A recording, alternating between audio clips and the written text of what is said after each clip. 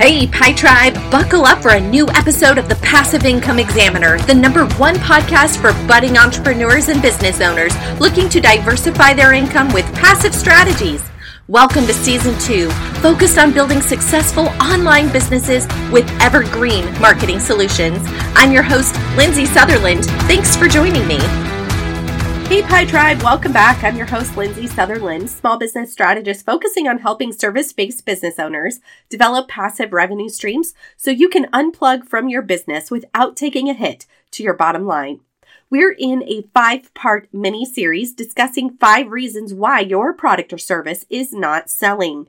If you haven't already listened to the prior episodes, definitely binge on those because there is tons of value in each one. The way I formatted this series was based on the pretense that as a business owner, you already have an offer, but it's not selling. With that in mind, it stands to reason that you've already thought long and hard about how to package your offer, what to price it at, and who it serves. You may have even gathered a focus group and done a small test market to ensure the product is marketable. But even though you went through all of that trouble, you're still having difficulty making sales. This is why the series ends with a poor offer being the reason that your product isn't selling.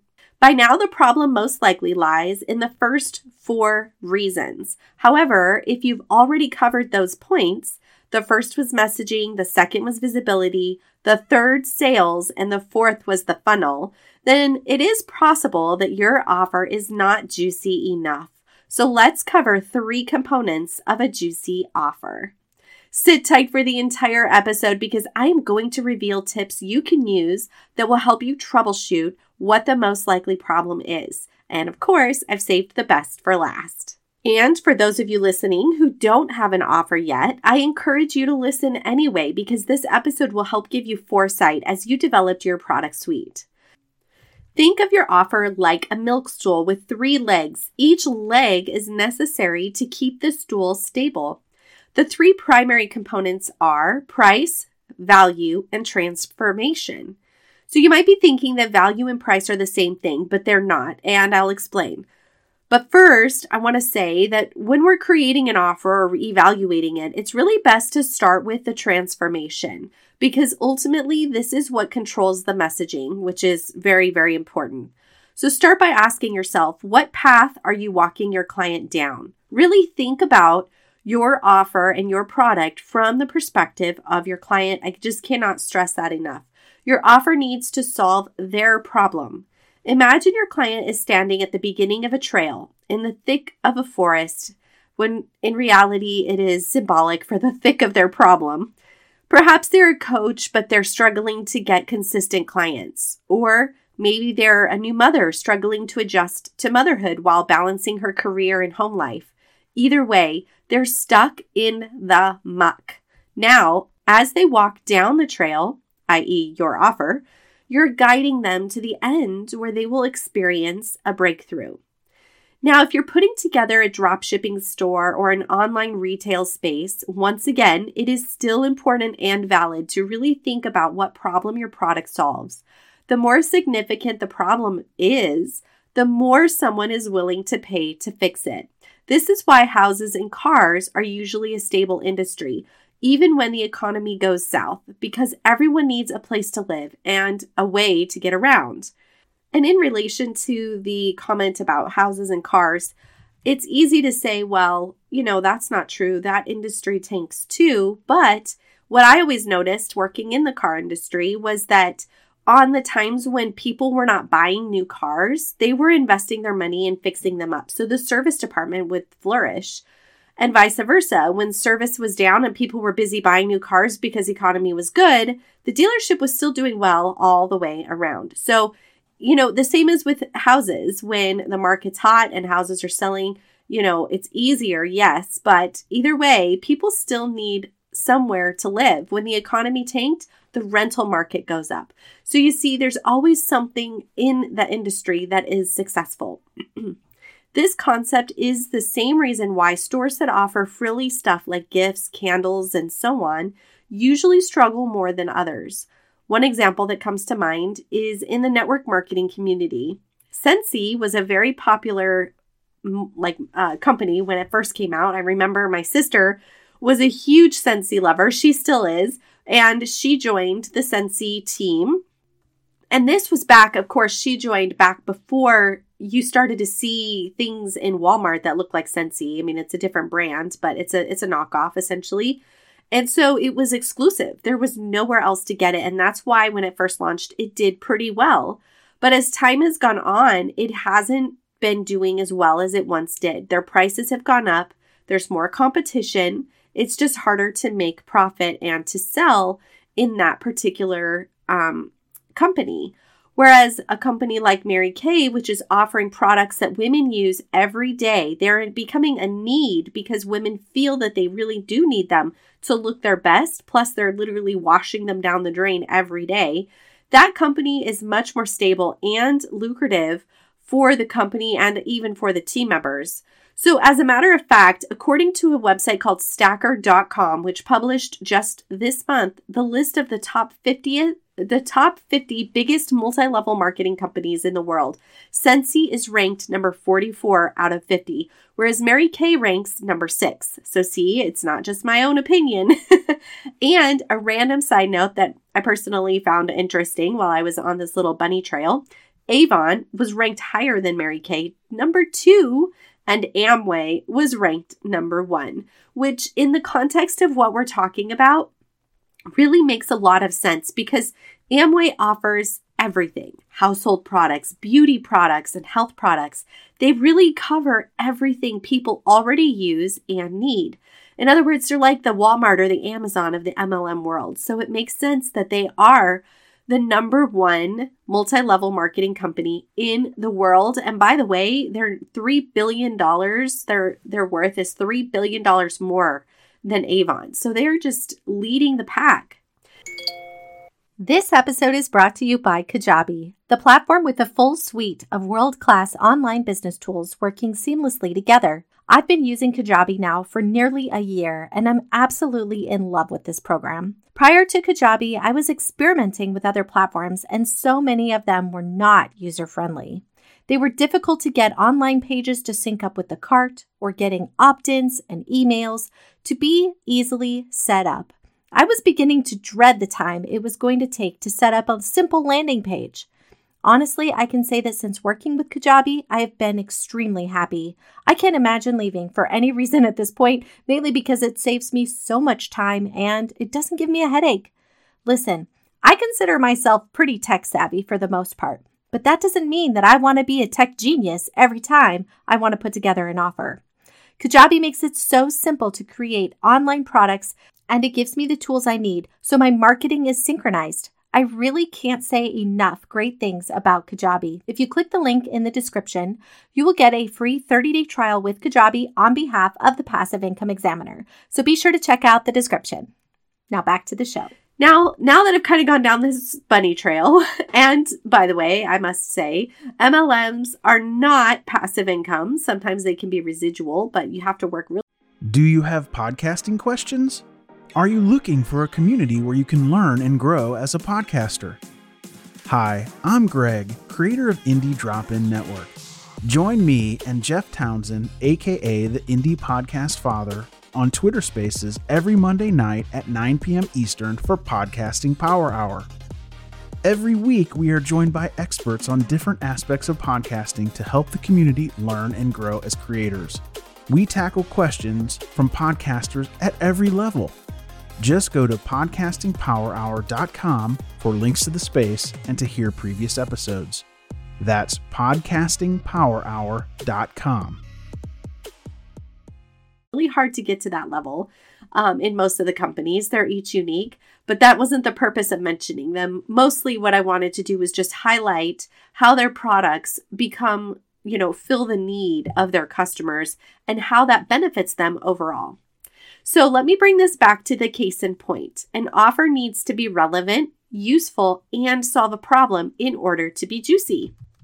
The next pillar of the milk stool is price. When people are shopping for a product, they first decide if the product can solve their problem, which we just talked about, But once then they've gotten past that, what seems the next likely step is to take a look at the price and determine if it's comparable to other solutions on the market. But really, the real deciding factor is often the value. Yes, there are those people who shop for price, and they will always shop for price. They'll most likely choose the least expensive option no matter what, but the majority of buyers will pay more for the product that offers more value. And specifically, they'll pay more when it matters to them. So let me give you an example between my husband and I. When we go shopping at the grocery store, he always buys the cheapest of whatever. There's the store brand black beans, and then there's Bush's black beans, right? It doesn't really matter what he's buying. He will buy the least expensive of whatever, even coffee creamer, which, friends, he is a coffee fanatic. And so he will stick to whatever's cheaper if the brand he doesn't normally prefer is on sale. Okay.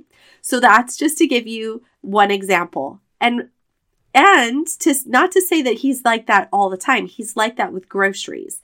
When it comes to other things, there's times when he does spend more because he thinks that the product will be better. And for example, what I mean is like maybe he's buying parts for his vehicle or, shoes. He'll invest in shoes. There's certain things that matter to him that he invests in and doesn't just shop for price. Now, me, on the other hand, I'm kind of this way with food. I like to buy the more expensive brands, but I also have interesting diet habits. I don't eat dairy or gluten. So sometimes the food that I eat is more costly, but I also like fresher foods. So I will go out of my way to buy organic or go to restaurants that offer really healthy meals rather than a burger joint. Okay. So there's just an example, and I'm sure you can think of some too that pertain to you if you think about maybe the difference between how you and your spouse shop or make choices and spend your money rather. You look around and you think to yourself, yeah, it's probably true. There's some areas where I just penny pinch and I'm not going to spend the extra money. Whereas other areas I'll spend more when I see value. And that's really what I'm talking about. The value is determined by the perks that a person will experience with your product. Now, sometimes that will encourage people to pay more or choose your product over a competitor's same priced offer that is not offering the same value. So when you combine these three pillars, transformation, value, and price, you have the making of a juicy offer. But how do you know which pillar your offer needs to have embellished to become more sellable? All right, now here's the good stuff. We're going to break down how you can audit your offer. So first and foremost, do some market research, do a market analysis. Start by comparing your offer or product to at least 3 others, but 5 would be better, that are very much the same in your industry. And it may even be more powerful for you to outsource this and get somebody to do this for you who is more objective. A market analysis should compare the offer, the price, and the value. It's a great time to evaluate messaging and visibility as well. So when you have, or if you have, somebody outside of your company doing this, really make sure to ask them to pay attention to the words that that got your attention, or some words that might have turned you off, so you can kind of get that evaluation at the same time. Because like I said in episode 2, messaging is so important. It's always good to have a freshen up on that, I believe. I'm a firm believer in that. Okay, another great way to check evaluate your offer, is to create a focus group of your own and get feedback from people. Make sure to let them know in advance that you want their honest answers. Sometimes my experience has been that people don't always tell you the truth, even though they might be your friends, they might be your loved ones, coworkers, whatever. I have done this in the past where I've asked for honest feedback. I get a lot of good, this is great, I like it. Oh, you might want to tweak this one little thing. And I've experienced where those same people come back later and as if out of the blue, tell you something that needs to be fixed that you're thinking, why didn't you say that the first time I asked you for your opinion? So really, the best way to do a focus group is to A, ask them if they can be completely brutally honest. B, create an anonymous form. This would be the best way because this way people can feel like they can share their opinion without you knowing. So if it's possible to send them a form or get a Google form, I don't know if you can do that and just keep it anonymous, but have them fill it out and submit it to you or submit it to somebody else, whatever. Try to keep some anonymity. That's, I guess, what I'm trying to say, because I think people will be more honest. And if you really want honesty, get strangers, people you don't even know, because strangers, friends, they have no problem telling you the truth, right? So, one last tip on this, if these two options don't really seem viable, or even better, you could do more than one, would be to survey your audience. So you can do this by email or by a phone call. Reach out to people who bought your product and ask them what they liked, and reach out to people who didn't buy your product and ask them what you could have done differently or better, or why did they choose another brand. We did this often in the car business. I mean, it was part of just following up to see if they were still in the market. But when they weren't in the market, we would ask them why they went somewhere else. And even in the service department, we would reach out to people and ask them if they were ready to come in for service. If they said no, we would ask why. And find out, was it because that they thought we were too expensive? Was it because, maybe they have a friend that's a mechanic? The goal of the conversation wasn't always just to sell them into coming in. It was often just to discover what we were doing, how were we showing up in the industry, and how could we become more competitive. So this is exactly what I'm trying to express to you here, is if you use these 3 tips, the market analysis, a focus group, and lastly, survey your audience, you'll start to see really the truth about what it is that you need to do differently. And if you need to add more value, ask the people, well, what value would you like to see here that would make this offer more enticing? Definitely get that feedback because it is worth gold. Now, if you're listening to this in the last bit, you thought to yourself, well, I don't know who actually looked at my offer and didn't buy. Then, my friends, you have a problem with your funnel and you need a better lead caption tool. No matter what your product or your service is, you absolutely should know these metrics. You should know how many prospects you need to generate a lead. And by prospects, I mean looky-loos, right? How many people visit your website to generate a lead? But if you're not tracking them, even by offering something free, like signing up for a newsletter, or, subscribing to your newsletter, I guess is what I mean, or, giving them a free something or other, a freebie it's called, then you're missing out, because what's happening is they are bouncing and then you have no way to follow up with them and really nurture them beyond that first stage, because oftentimes people are just doing research. And so they might hit up on your site and then go somewhere else. So really, if you don't know these numbers, then please make sure you get yourself a lead capture. Because as I was saying, you need to know these numbers. So how many prospects does it take to generate a lead? How many leads does it take to create a sale? Knowing how you will generate leads is discussed in episode 2 and 4 of season 2. So it's when we talked about messaging and visibility. So definitely go back and listen to those. When creating a promotion for your offer, remember to keep the messaging about the client and not about the offer. This is such a common mistake. I just want to add a little value more to this episode by pointing that out.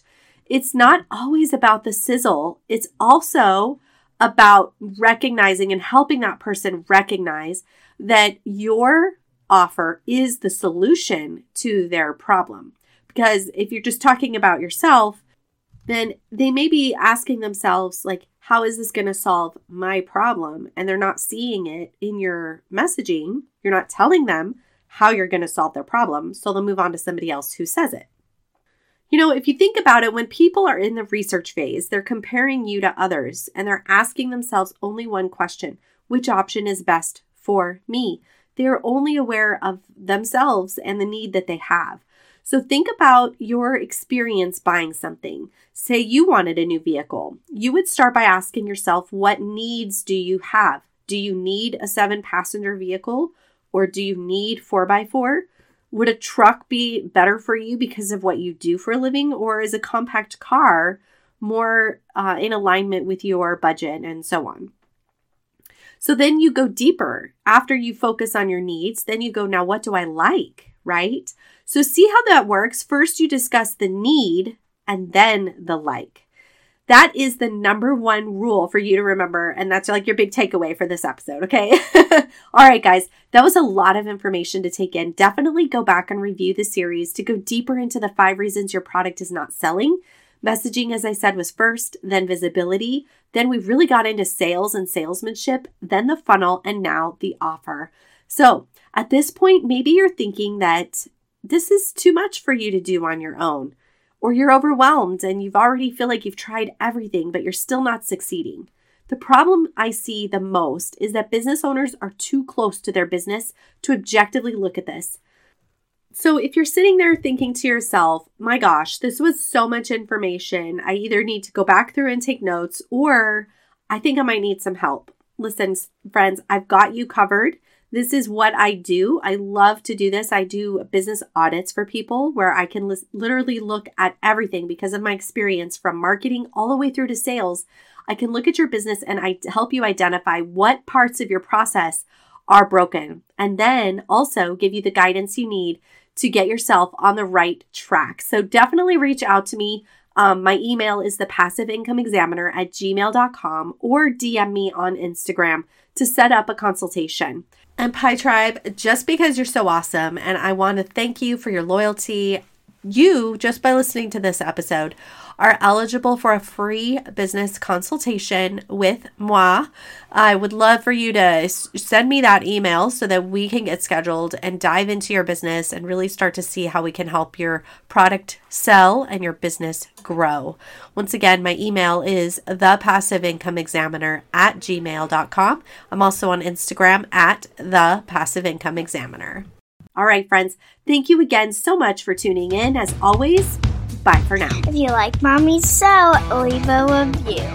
Thank you so much for being a loyal listener.